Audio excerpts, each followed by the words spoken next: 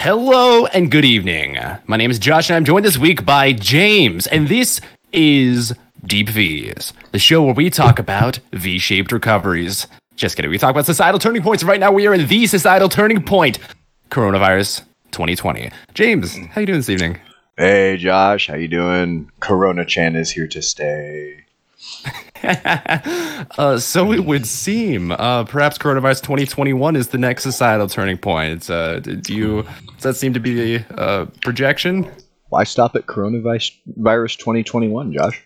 This is going to be one of those Land Before Time-esque sequels. We're going to have coronavirus 2022, coronavirus 2023.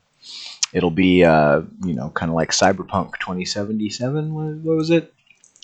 Yeah, yep. Where it's not finished when it comes out, so they need to perfect it next year, re-release it. Yes, they'll finish it about 2077. Goodness gracious! And here I thought Hollywood was bad at their sequels. So a year ago, almost exactly a year ago, I had you on to talk about societal turning points. We talked specifically about the Boogaloo and red flag laws. Had a bunch of predictions, bunch of observations, and now you're back to see how exactly the last year panned out. If you'd sum it up in a few words, how did the last year pan out? Ooh, lad. It's been a hell of a year. 2020 defied all expectations. I think the Y2K meme is probably the most accurate. This is what Y2K was supposed to be like. Now, okay, so you're a little bit older than me. You lived through the Y2K thing, and you were not a child through the Y2K thing. From my understanding, it's just that all computer records in the society would collapse because of a digital error with the 1999 to 2000. What was the actual buzz around it? How did people feel about Y2K at the time? Well, it was just, it was supposed to shut down modern society. Was essentially it. By the rounding error with the dates, and it was a vulnerability that only happened in a very small percentage of computers that were done on a very specific system, and it was something they knew about way in advance. So the only people who were affected by Y2K were your grandpa with his first computer. Okay, but the fear was that modern society would cease to exist. Basically the power would turn off, the TV is going to turn off, everything's going to stop working that relies on computers. At the time, in the year 2000, computers were new and they had become a fairly big deal.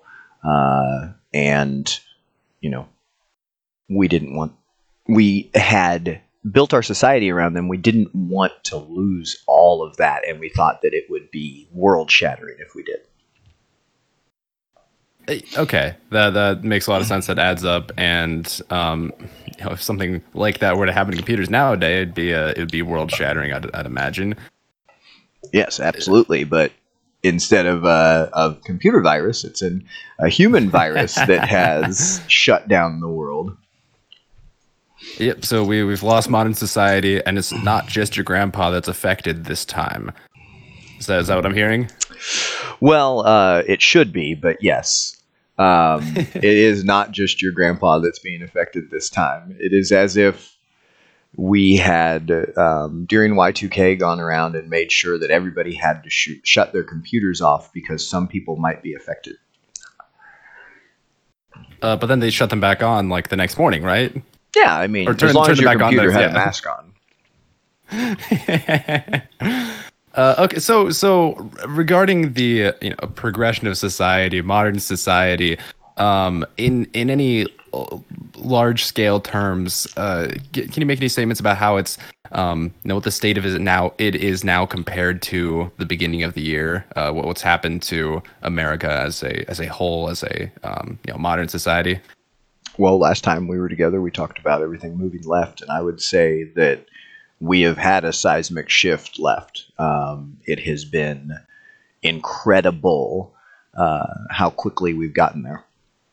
When universal healthcare hit, quote unquote universal healthcare, we all know it's not real universal healthcare, but it's not real communism. Affordable care or whatever. Yeah. But anyways, I thought that was a fairly large seismic shift in American politics and American culture. But what we've seen with COVID, I would say the only event in American history, there's two, that I would say affected the country this much. It would be the Civil War and the Great Depression. I would say this is even more transformative than World War II.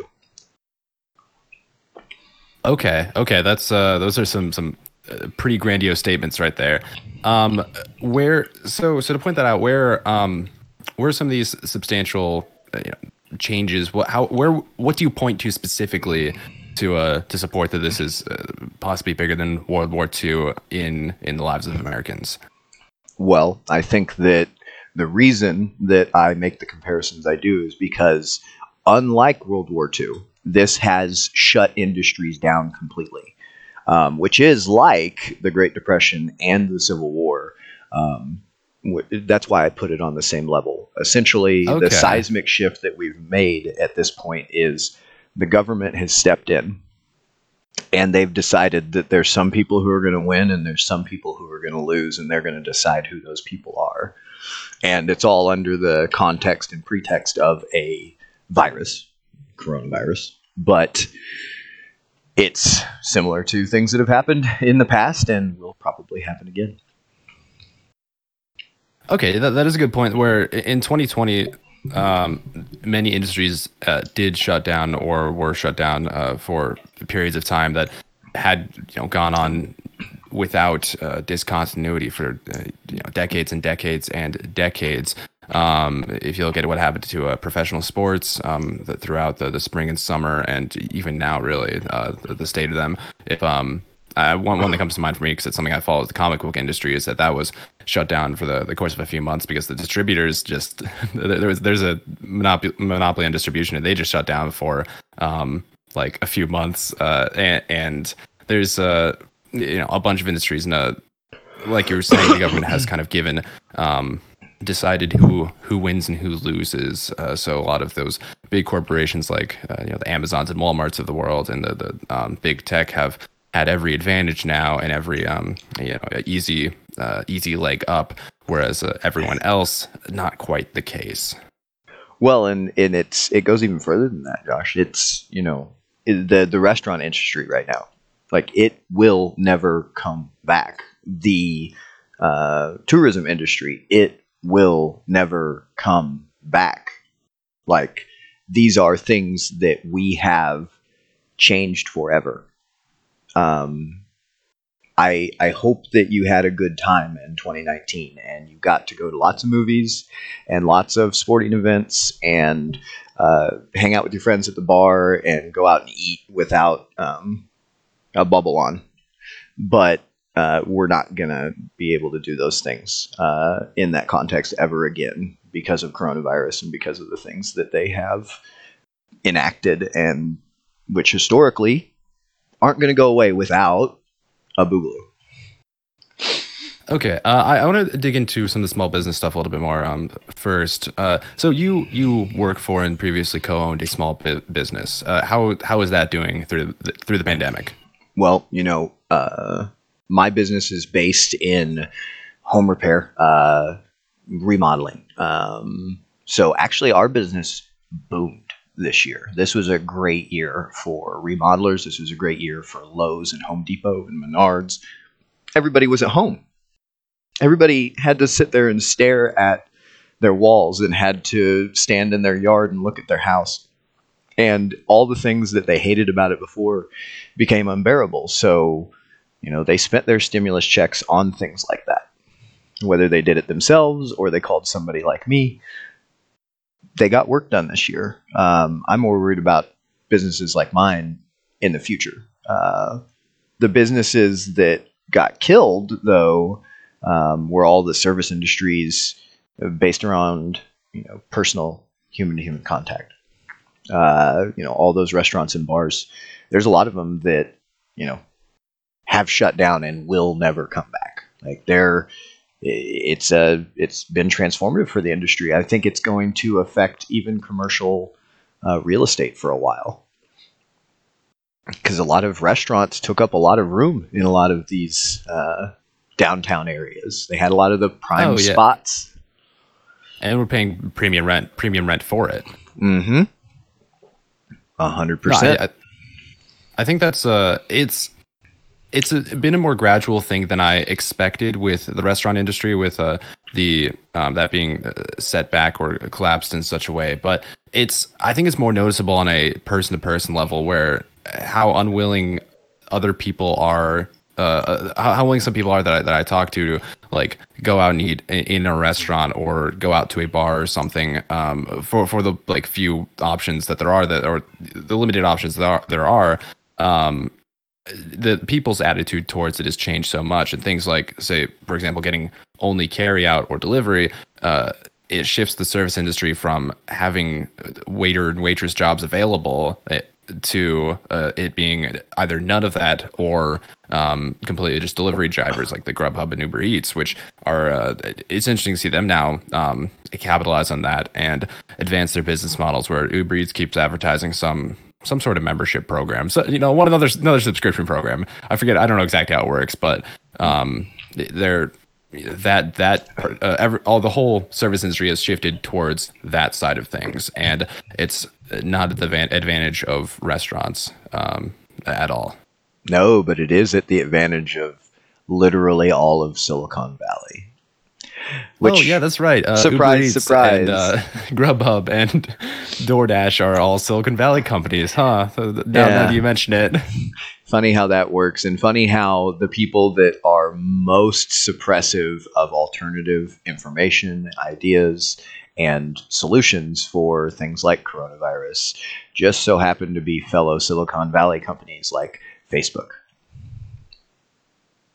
Yes, and so with that, with the presence of Silicon Valley and all of what they're doing, and with what you're saying before, the shift to the left, the cultural shift to the left, which has gone unabated and just down a comically slippery slope more than we could expect in the last year. Is the Boogaloo happening? Has it happened? How are we reconciling these events and these divides in our country? Well, not very well. That's why another one of the predictions that we made, or that I made actually, the last time we spoke, was that, I thought the Boogaloo was going to start in the coast. I thought that was where you were going to see a lot of the conflict, and that, in the heartland here in the Midwest, we were going to be fine. And now I think this is going to be the place where there's probably more conflict than anywhere. Obviously, the coasts are having their own problems. There's been a lot of things going on just countrywide. But I have been personally shocked by how far left the heartland especially has moved, and how poorly we're handling it. Part of the reason that people don't want to go out to eat is because somebody might see you and they might say something, and then you going to dinner or to a party or out for a drink might cost you your job. So elaborate. Well, you broke the coronavirus recommendations. You broke the restrictions. You're killing grandma. So now, it used to be that you at least had to say or do something salacious politically. Maybe you had to make a donation to Prop 8 or something like that before you got strung up by the job lynch mob. But now all you have to do is go out and have a couple drinks with your friends, and you are literally a terrorist and threatening people's lives.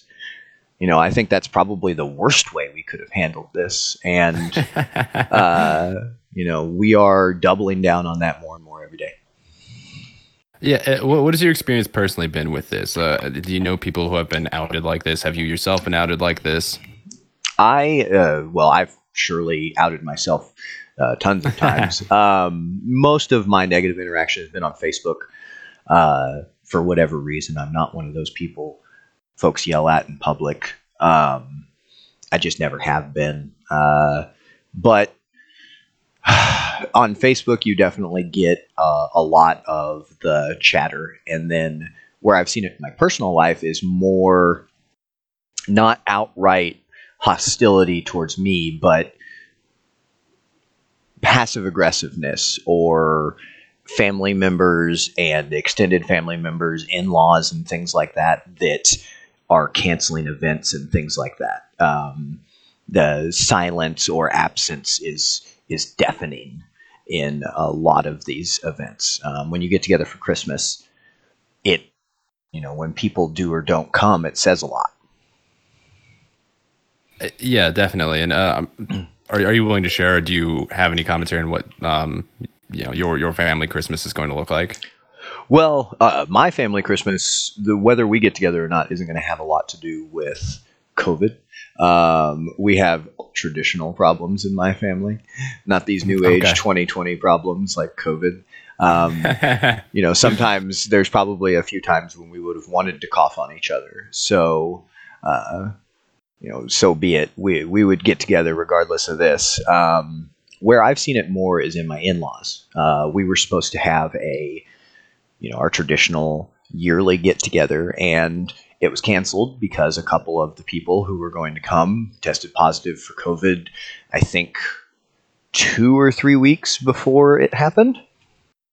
So, outside the quarantine, outside the recommendations. It's like twice as long as the CDC recommendation for, yes. Any sort of isolation. Okay, go on. Yes, absolutely. Which was my initial reaction was, well, who cares? It's 2 weeks from now. They'll be fine by then. This shouldn't have changed the plans. But, there are a few members of the family that are uncomfortable with it. And that was all the excuse that they needed to shut it down. And that's where this is so insidious.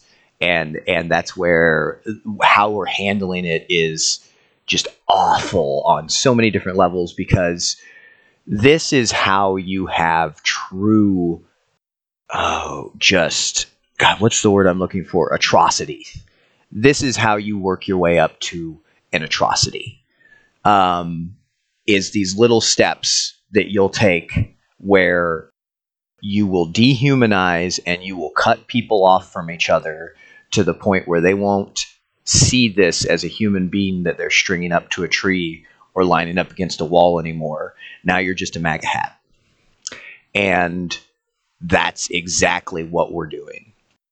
So with the instance of in-laws canceling a yearly get-together, I don't know if this would apply to your situation at all, but do you think it is often the case for this sort of situation that they just kind of didn't really care about extended family or want to see them anyways, and this is just another excuse on that makes them feel like they can get away with or like just an excuse to cancel an event that they didn't really want to do anyways? Or is it like, what do you know if that's part of the rationale, or what the whole mentality is there?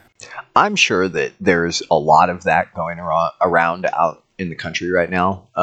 However, with this particular family, no, actually, I truly believe that they're one of those old school tight knit families. They love being around each other. There are a lot of sisters, and they get along really well. And then all of the in-laws, for the most part, get along really well. We don't have any uncles that show up drunk in their boxer shorts and expose themselves to the children. So, everybody's a big happy family. But I think what it is more with them is the ones that take it more seriously, that think that those of us that aren't wearing masks or that are getting together are being cavalier with other people's lives. They saw an opportunity to exert their will, and they did. And that's what I'm talking about with it being so insidious and awful and leading to atrocities. Is that's all this is now. That's all we're going to do from here on out, is find more excuses to exert our will on each other until going out to dinner is illegal, or going to a party at your friend's house is illegal, and going to church is illegal. Yeah, that was one of the most shocking things, really, is how immediately and just conclusively that churches were shut down. So I'm hearing a lot of things here, and a lot of it looks like political division, okay. So you're pointing out that a lot of times it's easy to point at a person as being a MAGA hat or some abstracted opposing political ideology that they can just disagree with, and then they're not a person anymore, or that pretty much along those lines that if depending on the situation or the politics or any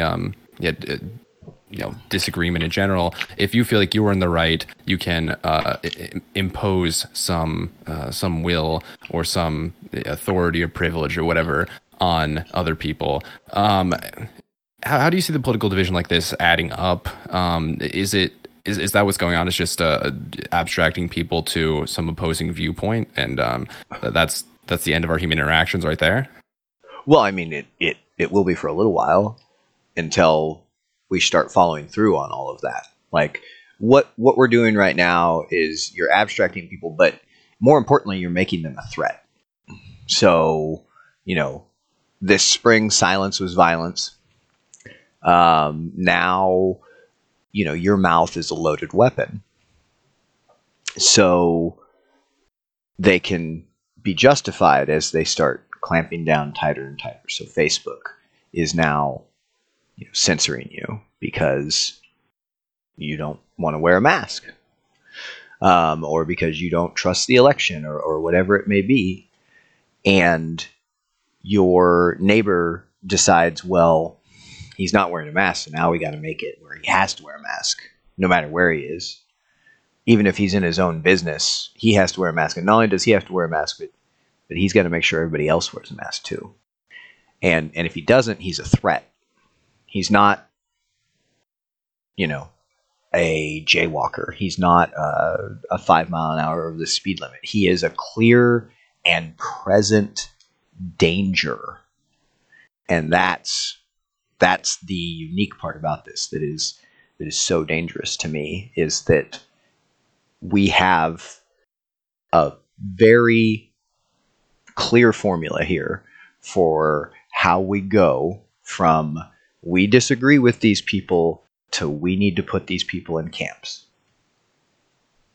Okay, I want to touch back on that in a minute, but first I want to step back and address the whole coronavirus COVID-19 question. Just to get a bit more clarity and perspective here. Do you believe the virus exists? Do you believe the disease exists? To what extent? To what danger or threat do you think it poses? How realistic do you think the statistics published by CDC, WHO, and JHU have been, and whatnot? What's your general stance there? Well, I don't think it's a hoax, in the sense that I do think that there is an actual coronavirus. There's a COVID. There's people who are dying from it. It's definitely happening. I think the numbers are inflated. I think they're being dishonestly interpreted and presented. I think that when the mask has fallen off, you've seen that, and it is hilarious how quick they are to silence an expert if the expert disagrees with the official narrative. Well, the strange thing too is when it's like an internal expert, like say the lady at the WHO who is talking about the asymptomatic cases not being as likely to spread, or the Johns Hopkins what was it, economics, some economics department assistant director who's talking about, who came out the big paper looking at the COVID death stats, and like how there's apparently not an excess of deaths this year, or like nothing outside of statistical norms, and like a bunch of these things where they are within the core organizations that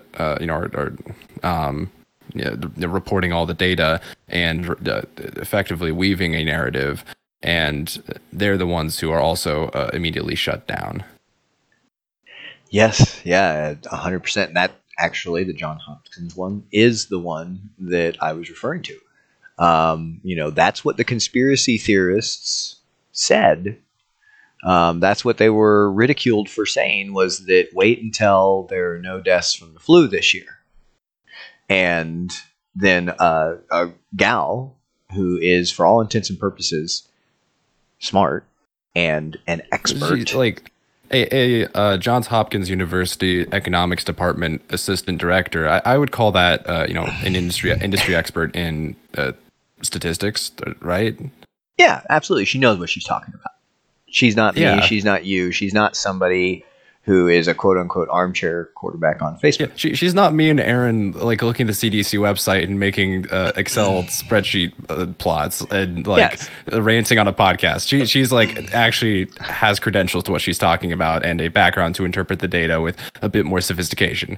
Yeah, and then she walks out here and says what everybody knew who had, two eyes and an honest brain was going to happen, and that is that, all the deaths that normally would have happened for other things happened because of COVID this year, which is an indictment of our government officials, our health officials, and the exact reason why so many people are so angry about this, and it's being so misrepresented in the media right now that, I don't see us coming back from it. I don't see anything productive coming from any of this. And I think that we've accelerated the timeline for the Boogaloo by quite a bit. So you've mentioned a couple of times that this is not the way to respond to the virus or the situation in the world right now. And what I guess the general question is, what do you think the right way to respond is? Say we're back in February and March and April and then May and June with the racial tensions with the death of George Floyd. How exactly do we and the media and the government and public health officials respond to it such that we don't end up in the situation that we're in now with unbelievable amounts of political, personal division and media monopoly on narrative? Well, I mean, you have to respond to it the way the country has responded to it in pretty much every positive experience that the United States of America has ever had, and that is solidarity and positivity. So, instead of panicking and telling everybody to be scared of this and that, we don't know what this is all about, but we need to make these very decisive moves based on limited information. Do what Trump did to start with and say, listen, we're going to shut down travel from China and from foreign countries. We're going to have a stringent screening process to make sure that we're not allowing any new viruses across our borders temporarily until we get an idea of what we're dealing with here. Other than that, stay home, stay safe, be careful if you want to, but other than that, go about your daily lives and let's see what this is all about and let's get a good grasp of it before we make any drastic moves. And, trust the American people to make good decisions and preach, again, calm, bravery, a challenge to be accepted, not this world-ending event to be scared of. I think the fear-mongering and the panic is the exact opposite of what you want in these kinds of situations. The panic is what astounds me because the number one rule for any emergency situation is not to panic. If there's a fire in a building, you're not going to run over people and shove people out of the way to get out of the building. No, you're supposed to, calmly walk in single file line and get everyone out safely. I feel like it's not the same, situation. It's not a perfect analogy, but the idea of an emergency and having a response that is, inflamed panic. That seems very strange. It seems like an issue to me immediately. Well, 100%. I mean, it's, to your analogy, it's like being deathly afraid of the fire when you're 5 feet from an open door. You have to put the fear in its place. You don't need to be worried about a fire that's 3 miles away from you. You have about a 0.05% chance of that becoming a problem for you. But if you have a fire in your bedroom, then you probably need to be worried about it. And it's the same deal with COVID. If you are a 75-year-old diabetic, you probably better be pretty fucking worried about COVID, because your outcome is not likely to be good. It's still, 80 or 90% that it's going to be fine. You're not going to be that greatly affected. But, we're talking 10 or 20% of you are going to take the big L on this one. And, that's a respectable percentage. That's something to be, very cautious of. That's where you're going to want to start taking measures. If I were a diabetic, if I were extremely overweight, if I were really old, if I were a cancer survivor, if I had AIDS, I would be, or HIV, I would be, deathly afraid of this, and I would be taking every precaution, and I wouldn't be hanging out with people. I wouldn't be going around without a mask on, yada, yada, yada. But if you are under the age of 65, and if you're relatively healthy, this is less dangerous than getting in your car and driving down the highway. Yeah, I think we talked about this before, where some automobile accident and fatality stats line up relatively closely with some coronavirus, illness and death statistics. So far as probability and the risk to yourselves and others wise. Yeah, well, there's a lot of very vanilla stuff that lines up pretty well with COVID, and that's why it's so scary that we have gone this far for this little. Because if you can justify all of this over something like COVID, then why couldn't you justify any number of other things? What is football worth the risk, really? Look, what's the percentage of football players that have positive outcomes in their lives? What's the percentage of them that have, negative effects on their brains? So, we just can't let people play football, right? That's the direction society was moving in for a while. And I think football has. Do you have any? Do you know, for kids these days, whether football is as popular as it was 10 years ago or 20 years ago, or if it looks like the next generation in 10 or 15 years of professional football players will be the same in any regards? No, absolutely not. The next generation of professional football players may be the last.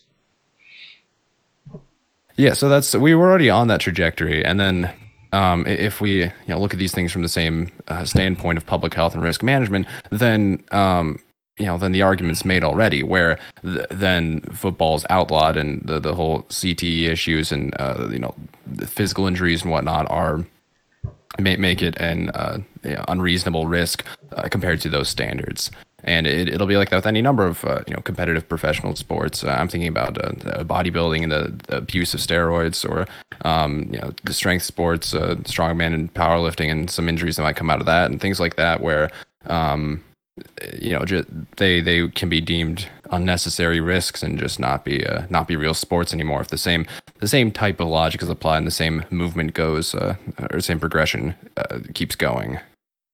100%. And none of this happens in a vacuum. So, it's just like one of the things that I preach about with the COVID laws is we started this journey with seatbelt laws and smoking laws and different things like that. And COVID is just another iteration of that. So with the football, the moms not wanting their kids to get concussions and all of the worries about long-term effects of playing football and hitting each other is what started the decline. And then COVID is just another, bird of a different color, but it's the same fucking bird. And they feed into each other. So as we get more and more of these, it's just going to accelerate the collapse of all of these things that we know and love. And with football, especially now that after the, say for example, a bunch of states now California and New York don't have open football stadiums. They're playing their games without audiences, and that's I think some California teams are actually playing in Arizona. So with that and with the temporary hold on sports and a very slow season, that's definitely accelerated any decline that professional sports has had. Like professional sports and televised sports have had, progress or accelerated that decline quite a bit. And I want to ask you too, if you had a son, or if in the future you have a son, would you let him play football? Oh, 100%. But, there's a lot of things that I'll let my daughter do that people think are crazy.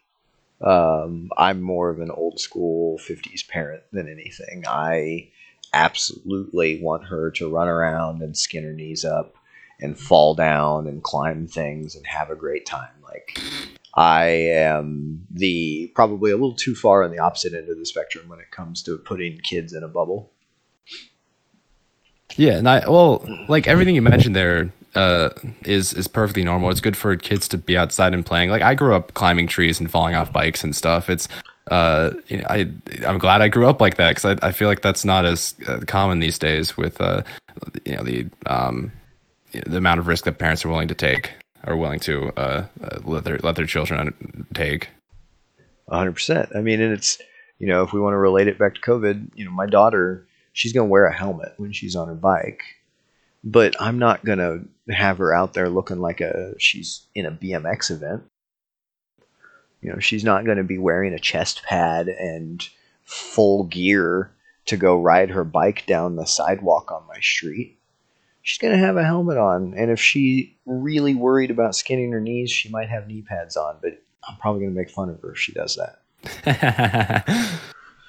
Good stuff. So I want to step back a second. We talked a little bit about Donald Trump's initial response to the coronavirus back with the March 11th address, where he shut down international travel. From there onwards, what do you think about President Trump's response to the coronavirus? And good, bad, should have done more or less? Good from a PR point of view or not? Interactions with Fauci and governors and mayors. How do you think everything has panned out over the last 9 months? Well, I think it's really hard to say that he really had much of an effect on it.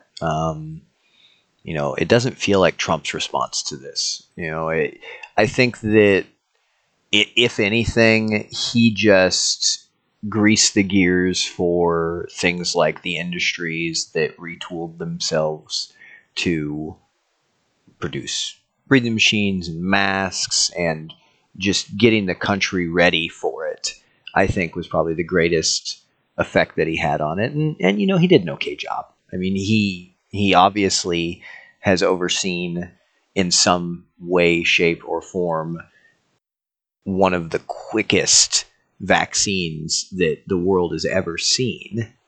Now, I don't really like that he has done that. I don't like how much he's pushing the vaccine. That's something I wish he would back down on, and go back to his, March attitude about things, where it's more of a don't worry about it.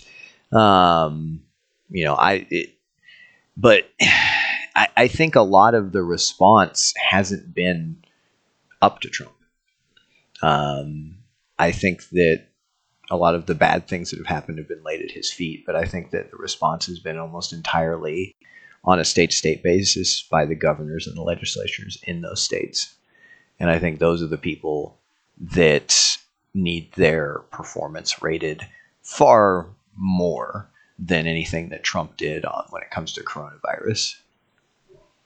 And from my observations and the news I followed throughout the year, I would agree that pretty much everything substantial that occurred regarding coronavirus response, whether it be from testing and vaccine distribution to the treatment approval, and then, of course, restrictions and lockdowns and stay-at-home orders, that's pretty much all been at either the governor or a county or mayoral level, or at the FDA, for example, rather than Donald Trump himself. Well, and on that, I'll give him an A plus because a federal mask mandate or any kind of federal mandates when it comes to coronavirus is the worst possible outcome. So I'll give him that he did as little of that as possible. Yep, and with tentatively Joe Biden coming into office in a few weeks, do you think that he will try and impose a federal mask mandate, and how exactly that might be enforced if that is the case? I think that they will probably try to do it in steps. I don't think it'll start as a mandate. I think it'll start as a quote unquote recommendation in the same way that having your drinking age at 21 is a recommendation. And they'll just squeeze tighter and tighter until it's a de facto mandate. But yeah, absolutely. I think he's going to push. I think they're going to push hard on a lot of this stuff. I don't think any of it's going away. I think that they've seen the chink in the armor, those cracks where you've got all these people who, in a lot of other ways, wouldn't let you do anything like this. But now, for whatever reason, when it comes to this tiny little invisible enemy that they can't see and that they don't really understand, they're willing to give up the farm. And all of the greedy, power-hungry politicians that we have in our government are ready to fill that void. Okay, yeah, that makes a lot of sense. Now, I want to come back to something you had said earlier with the political division side of things and some government overreach, authoritarianism, however you want it to be framed. Talking about the putting people in camps, some phrasing like that. Can you go into what exactly you meant by that, or what's the premise behind that? Well, I mean, I think that we're really close to it. There is going to be, at some point in all of this, an attempt to section off people who are quote unquote infectious, and that's how they're going to de facto put us in camps. We're going to see, I think, by the end of this, a response more akin to what China did, where they're literally going to force people to stay home for their own good against their will. Do you think people will go along with that? Now that we have 2 vaccines approved and with some level of availability in the United States, that seems like supposedly the turning point where people are like, okay, life can start going back to normal. Do you think that will end up being the progression, that there'll be some distribution of vaccines, life will go back to normal, or people will rather some population of people will be okay with life going back to normal? Or do you think that things will kind of just keep continuing as they are now with continued or reimposed lockdowns and restrictions? Or do you think people will start saying no, and that there'll be some pushback to a lot of these restrictions? Well, I think that you're seeing a lot of pushback already. I think the number out here is something like 40% of the actual doctors and nurses at the hospital wouldn't take the vaccination.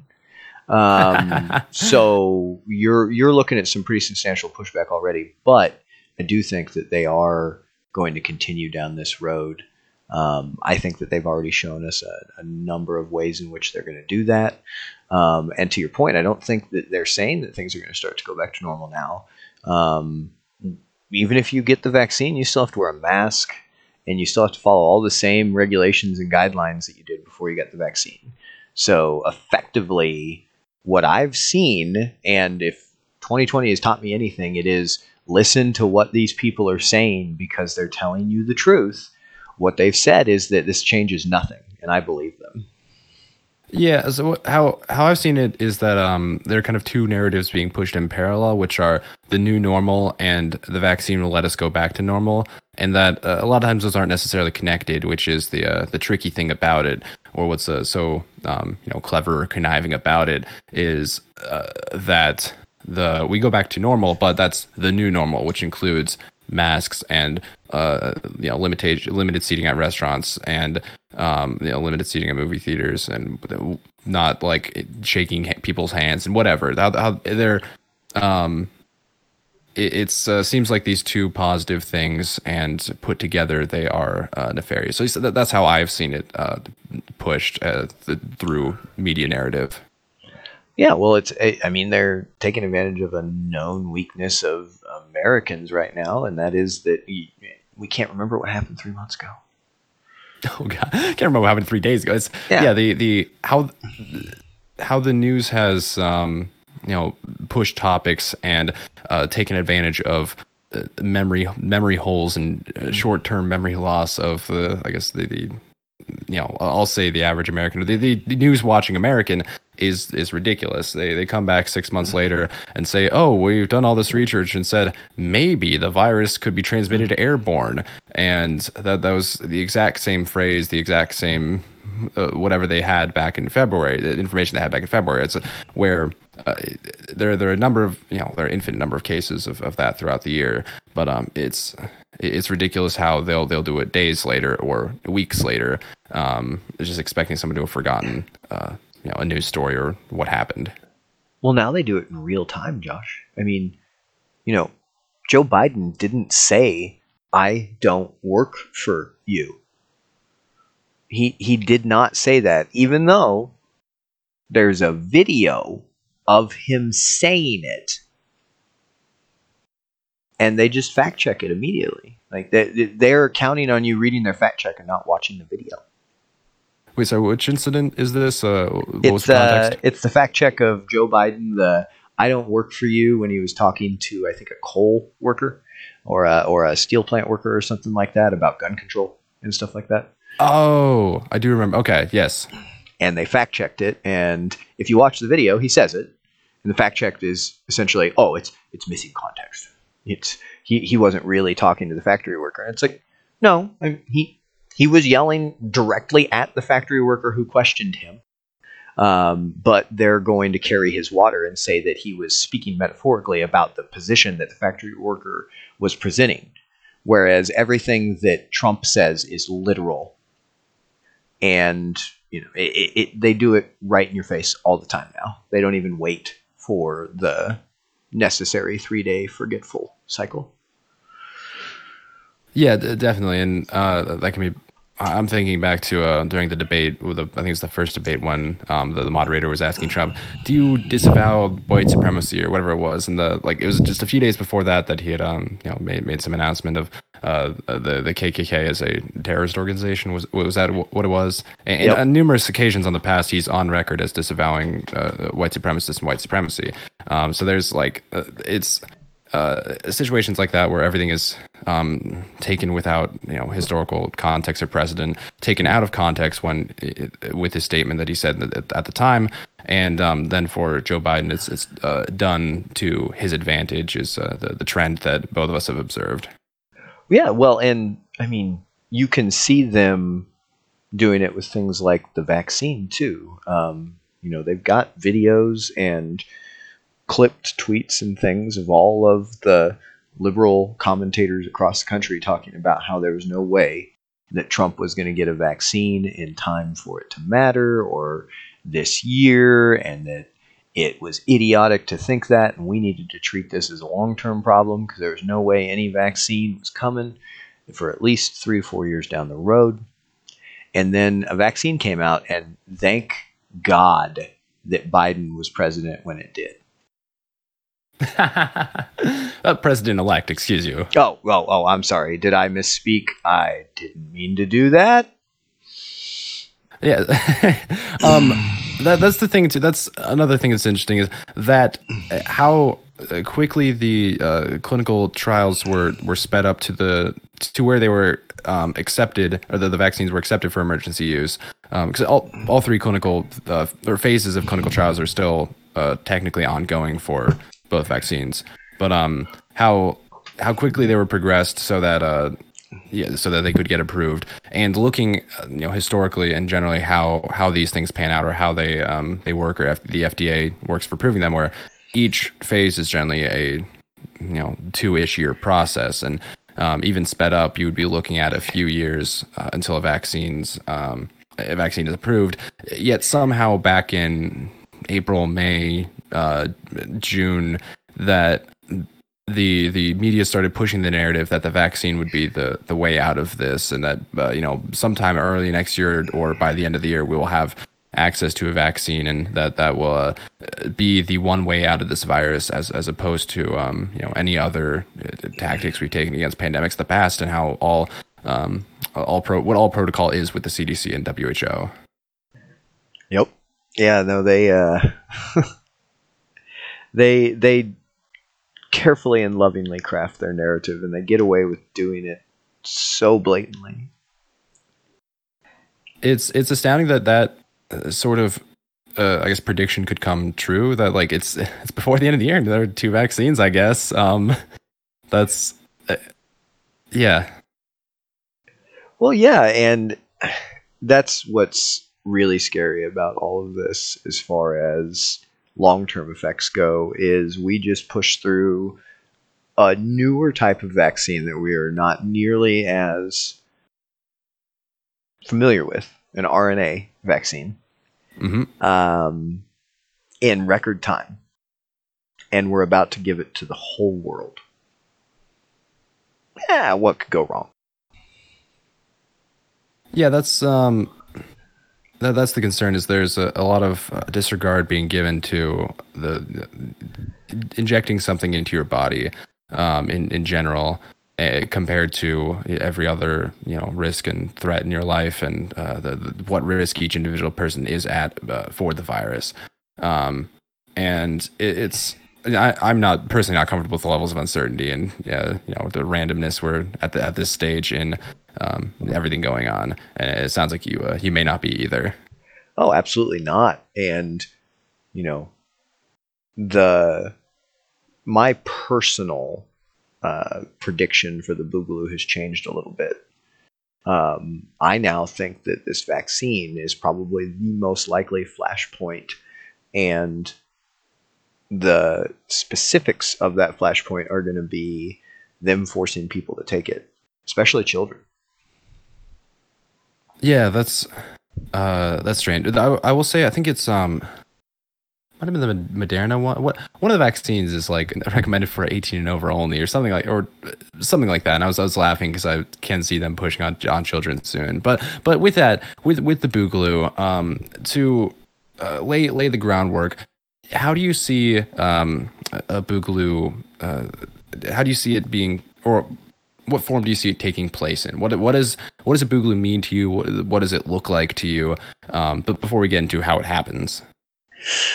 Well, now it looks a lot like just an armed protest. A no backed up by a lot of guns. I think that for it to be a true Boogaloo, it needs to be an emphatic statement. It cannot be, a rally or a march. It has to be, the armed people descending on a capital and saying, you're going to remove these restrictions and you're going to let us get back to our normal lives, or we are going to shoot you. So, I mean, there have been a number of armed protests this year. Back in, I want to say April, May. I think May, there were a bunch of armed protests in front of Capitol buildings regarding the lockdown restrictions. And then back even before the virus, with MLK Day in Virginia, here in Richmond, there was an armed protest against some of the increased gun laws, or increased gun regulations, restrictions, and then to the Stop the Steal stuff. Those the Stop the Steal protests and rallies in protest of alleged election fraud, is that they weren't technically armed, but there are plenty of armed people there, and that was on the nation's capital. And each of these steps along the way, they're not as forceful as you're suggesting. They're not a give us our rights or else situation, But there have been multiple armed protests throughout the year, and number one, the gun rally in Richmond. We've only had stricter gun laws in Virginia since they passed a couple things. The coronavirus lockdown protests, only stricter coronavirus lockdown restrictions since. And then with the Stop the Steal stuff, the Electoral College voted on Monday and they voted for Biden. So like that's pretty much the momentum of most of these investigations or court cases have pretty much either been refused to be seen or not gone anywhere. So how do you see progressing from what has happened this year to what you're suggesting?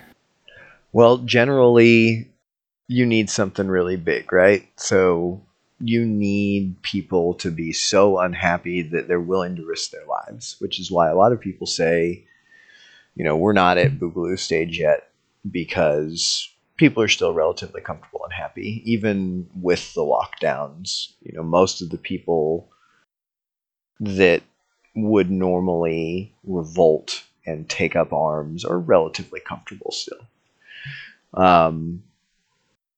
The reason I think that this is going to be a little different is because of the children aspect.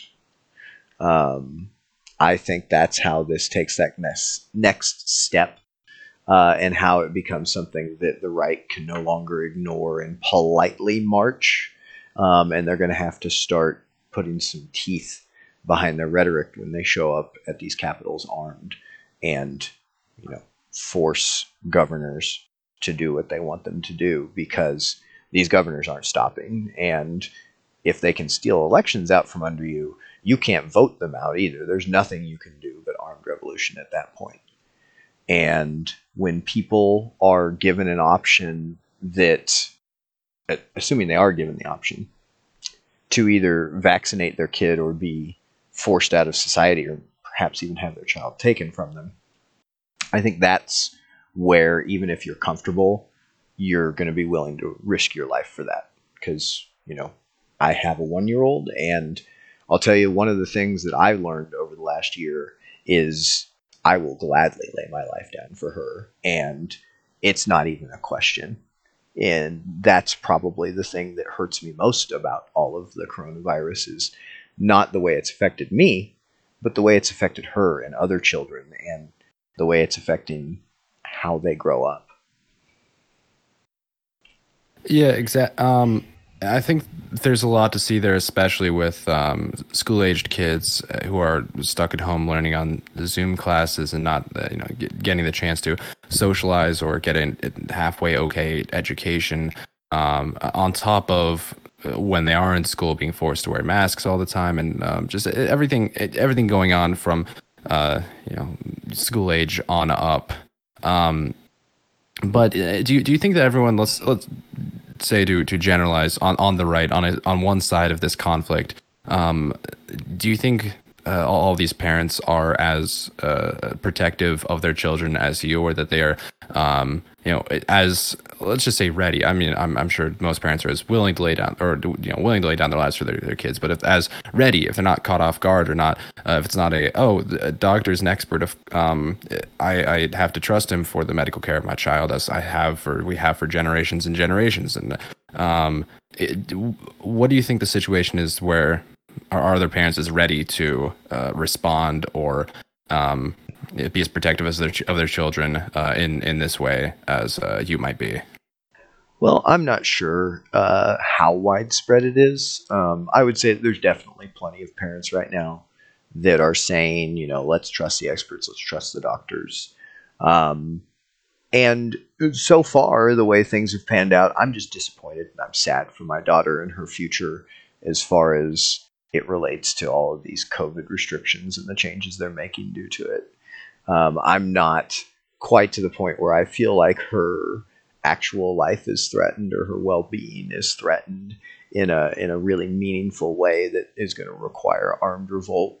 However, a lot of the stuff centering around this vaccine, I think, starts to encroach upon that future well-being. And a number of things that are going on around the country and around the world, a number of the discussions that governments are having, about getting this vaccine out to as many people as possible, and ways to do that. Some of those discussions include things like vaccinating children without their parents' consent. And that is where I think you will find that there is a substantial percentage of the country on both sides of the aisle that if you do anything, even if you are an expert and you say it's for their own good, if you do anything to their children without their consent, you will have problems. And I will say there was something here in DC recently. I forget if it passed or at what state it was at, but there was a bill recently that would have allowed kids as young as I believe 12 to consent to their own medical treatment. Yes. And I think the legislation was passing it or expected to pass it, and there was a bunch of outcry in the city to Mayor Bowser to veto it, if I remember correctly. Yeah, there's things like that all over the place. There's even, some stuff that's happening unofficially that, the rumor mill being what it will, you can never really trust anything these days until you've seen a video of it. And even then, you need to make sure it's not a deep fake. But, more insidious and less official things like, perhaps telling you that what they're giving your child is a flu shot, when in reality, what they're giving your child is the COVID shot. When it or comes out of just this negative conflating 200-degree freezer, it's a COVID shot. How about that? Right, exactly. But just conflating the two and being somewhat dishonest about it, even in the medical fields, without the legislator getting involved. I mean, a lack of informed consent like that is, I think it's a case for immediate malpractice suit, and I don't know exactly how all that works, but I imagine there's a immediate legal repercussion to take for that, right? Well, right? I mean, I imagine there is, or it doesn't there reverse was what happened, before they have all of these special laws specifically for the COVID vaccine because it is so new. Now, I don't know if that particular situation would fall under this, but so far what I've seen and the logic that I've heard from the people pushing all of this, it absolutely would not surprise me if they were protected in that situation from any sort of repercussions. Because if it saves just one life, Josh. So with the vaccine, do you have specific concerns that if your daughter were to get it, that it would be, that it would threaten her, or be a danger to her? I believe, and I think that the science would back me up, it would be more dangerous for her to get the COVID vaccine than it would be for her to get COVID. Considering the stats and the on coronavirus fatalities, yes, I'm pretty sure that immediately is backed up. So for anyone under the age of 18. Yes, and I would rather her get it the way God intended. I would rather the youth of our country have all gotten this so that this could have ended with them. And we never would have had to worry about it again. And a bunch of us old farts that haven't taken care of ourselves would have been the only ones who had to pay the piper. But, instead, we made sure to ruin our children's lives to make the last few years of our grandma's life slightly less painful. Yeah, the logic doesn't always add up with some of these premises. And with that, with looking towards your daughter's future, do you have a strategy in mind or idea to plan to get around some of these issues of in society that to where you can raise your daughter how you want to, or give her the best opportunities that you think you can? Did you have any plan there? Well, I mean, if they make me leave society, I will. Obviously, there's no world in which I am living and my daughter is being told what to do by the government. She's my daughter. I will make all of the decisions when it comes to what she's taught and how she is raised, and I'll just exit society at the point at which they make that impossible. My plan essentially is, for starters, I have a hard line. My daughter is 1. She never is going to wear a mask. So if in 2 or 3 years, when she is old enough that in most states she will be required to wear a mask, I will roundly refuse under any circumstance to put her in one. And if I can't go somewhere without her or with her when she doesn't have a mask on, then I'm just not going to go there anymore. So Homeschooling is probably going to be a part of that, because if they make masks a requirement in school, I'm not going to send her to a school where they're socially distancing the students and making them all wear masks during PE. So with that whole kicked out of society premise, what does that look like to you? How do you think that happens, and what does your life look like then?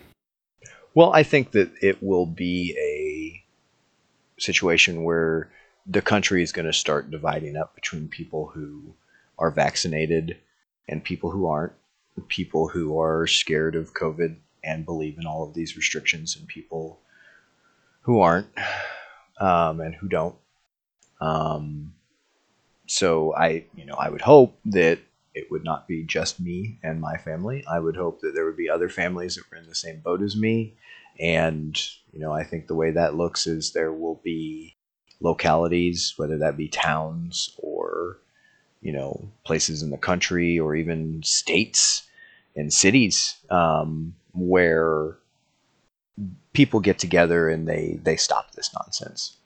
And I think that's the only way that will really work out well. Because if it's just me, if I'm put out on an island by myself with my family, obviously, my plan at that point would be to just hold out as long as I could. But society has a way of forcing your hand when they want to. Killdozer Man is a great example of that, right? Wait, sorry, what's Killdozer Man? The guy that the city council took his mechanic shop from him to give it to another business because it was going to be a larger tax base. Well, at the end of the day, these people will get what they want out of you. If you're by yourself, you always have to have others with you to protect yourself. So with creating localities, towns, cities, compounds, whatever, do you think that there would be issues still with state and federal level government control into things like say water and electricity supplies, or if you're working, if you're trying to order food from a company, if you're not fully self-sufficient with farming and farming and livestock, if they won't deliver food to your area, or if you can't get internet because Comcast is not zoned or not allowed to work in your area, or won't agree to set up in your area. What do you see with some of these infrastructure things that we have in our society overall that breaking away from it or having these sort of localities might preclude? Well, I mean, that's where we get into more camp territory, right? If you're starving people out, that's pretty cold. But I agree. I think we get there. I definitely think that they'll try to put the clamps down on anybody who stands out and starts bucking the trends, and bucking the mandates and all of the public health edicts. I think they will, but that's going to be a bad look, don't you think? Telling people that they can't get food or water. On the news. People don't have to know about this. It's not a right. When the footage comes out, it's fake news. It's not necessarily a bad look if it's not a look at all. Well, I mean, in that case, that's the boogaloo right there. I mean, that's why you got to have friends. That's why it can't be just you. You got to be able to make a lot of noise, so it's increasingly harder and harder to cover up.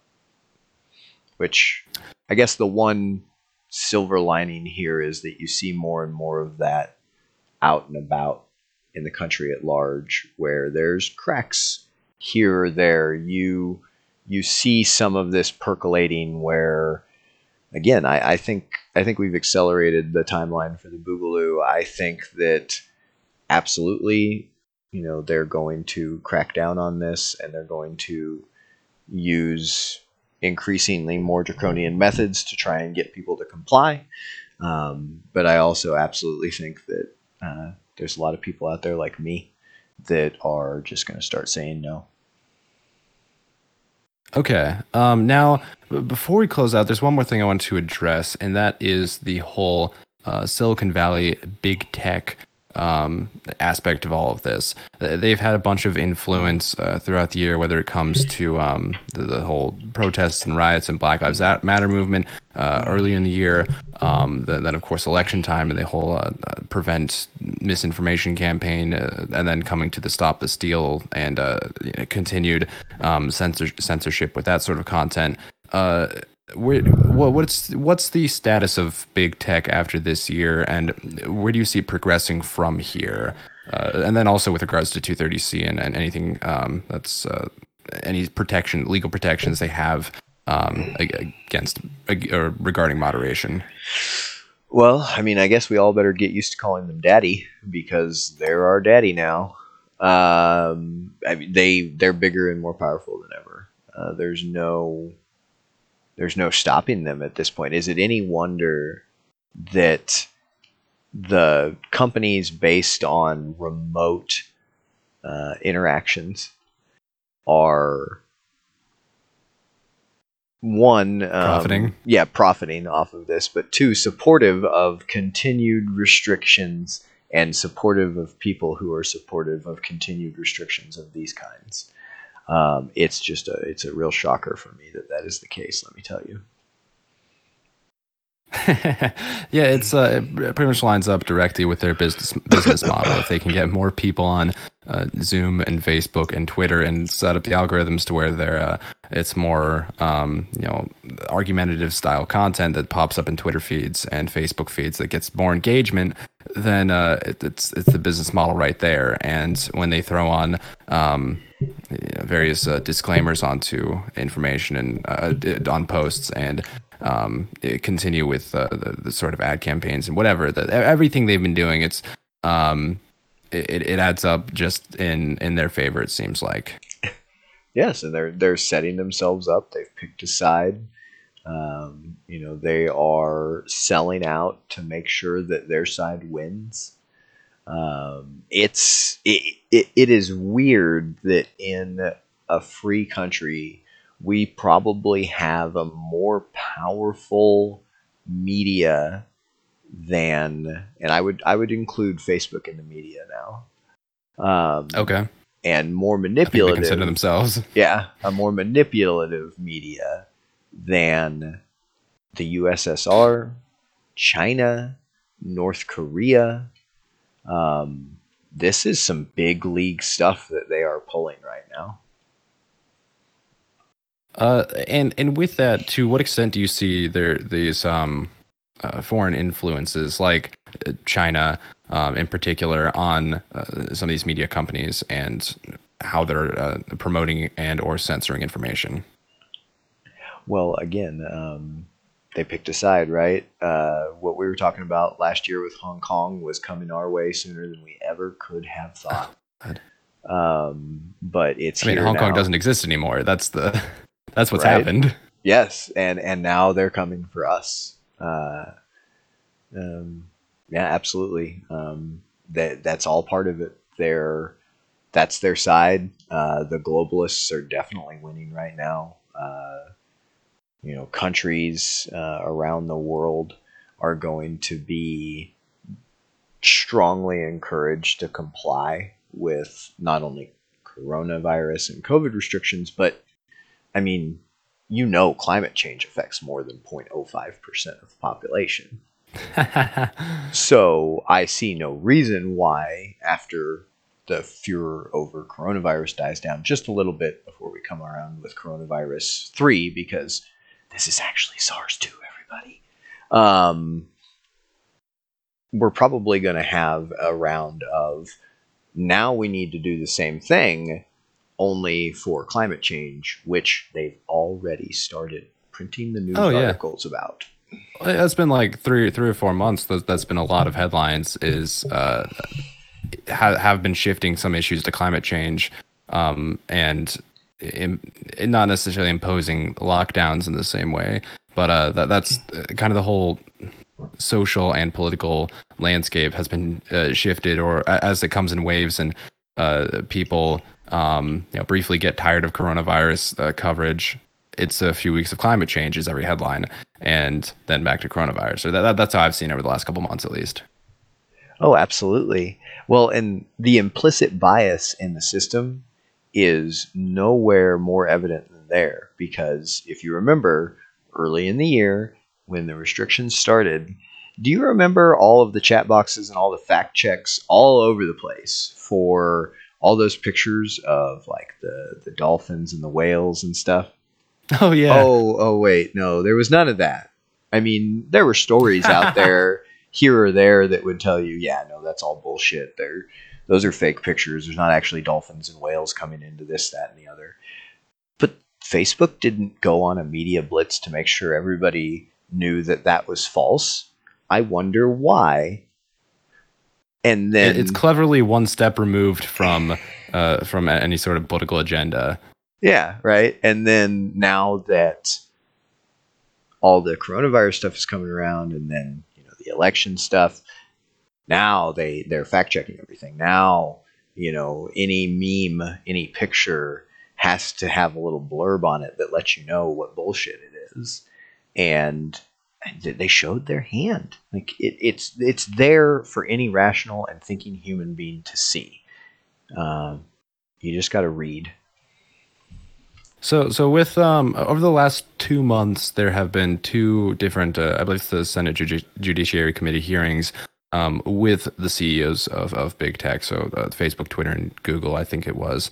And do you think those, and continuing that sort of addressing or interrogating of big tech will amount to anything? Do you think President Trump's addressing the whole Section 230C thing will amount to anything, or is that kind of just a bunch of political windbaggery that's not actually going to affect these big tech CEOs who are laughing their way back to their offices? Yeah, no, it's a dog and pony show. It's not going to do anything to them. I mean, what are they going to do? Most of the people out there interrogating them want them to help them with their re-election campaign. It's just to make us feel like they're doing something. There may be a few members of Congress who actually want to get somewhere with that, but those are just the ones that aren't on the payroll. Not yet, at least. Yeah, the big tech's here to stay. A couple of hearings aren't gonna stop them. Thing's gonna stop them is the same that stopped British tea imports.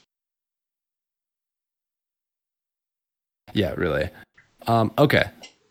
So with all of that and everything we discussed this evening, I want to end on one final question, or one final thing to consider, which is the ultimate question: Boogaloo when? I'm going to go ahead and call it 2021. 2020 surprised me. 2021 isn't going to surprise me.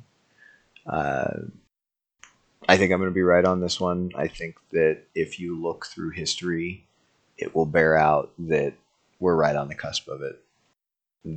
We've checked all the boxes. We put the stamp on it. Now we just got to wait for that letter to get here.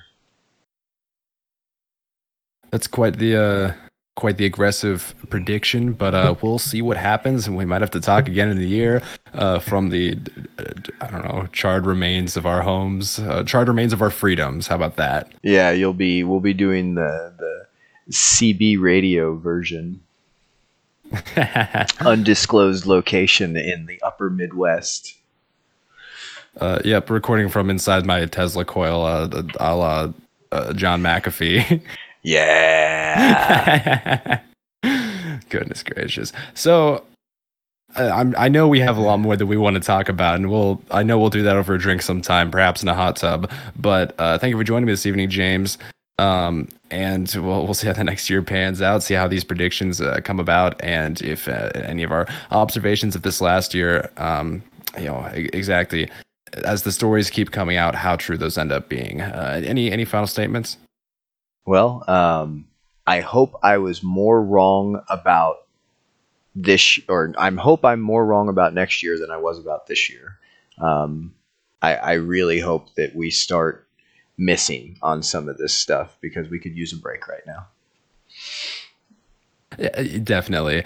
And I like the hopeful outlook at the future, let's say. I would never wish more that I was wrong.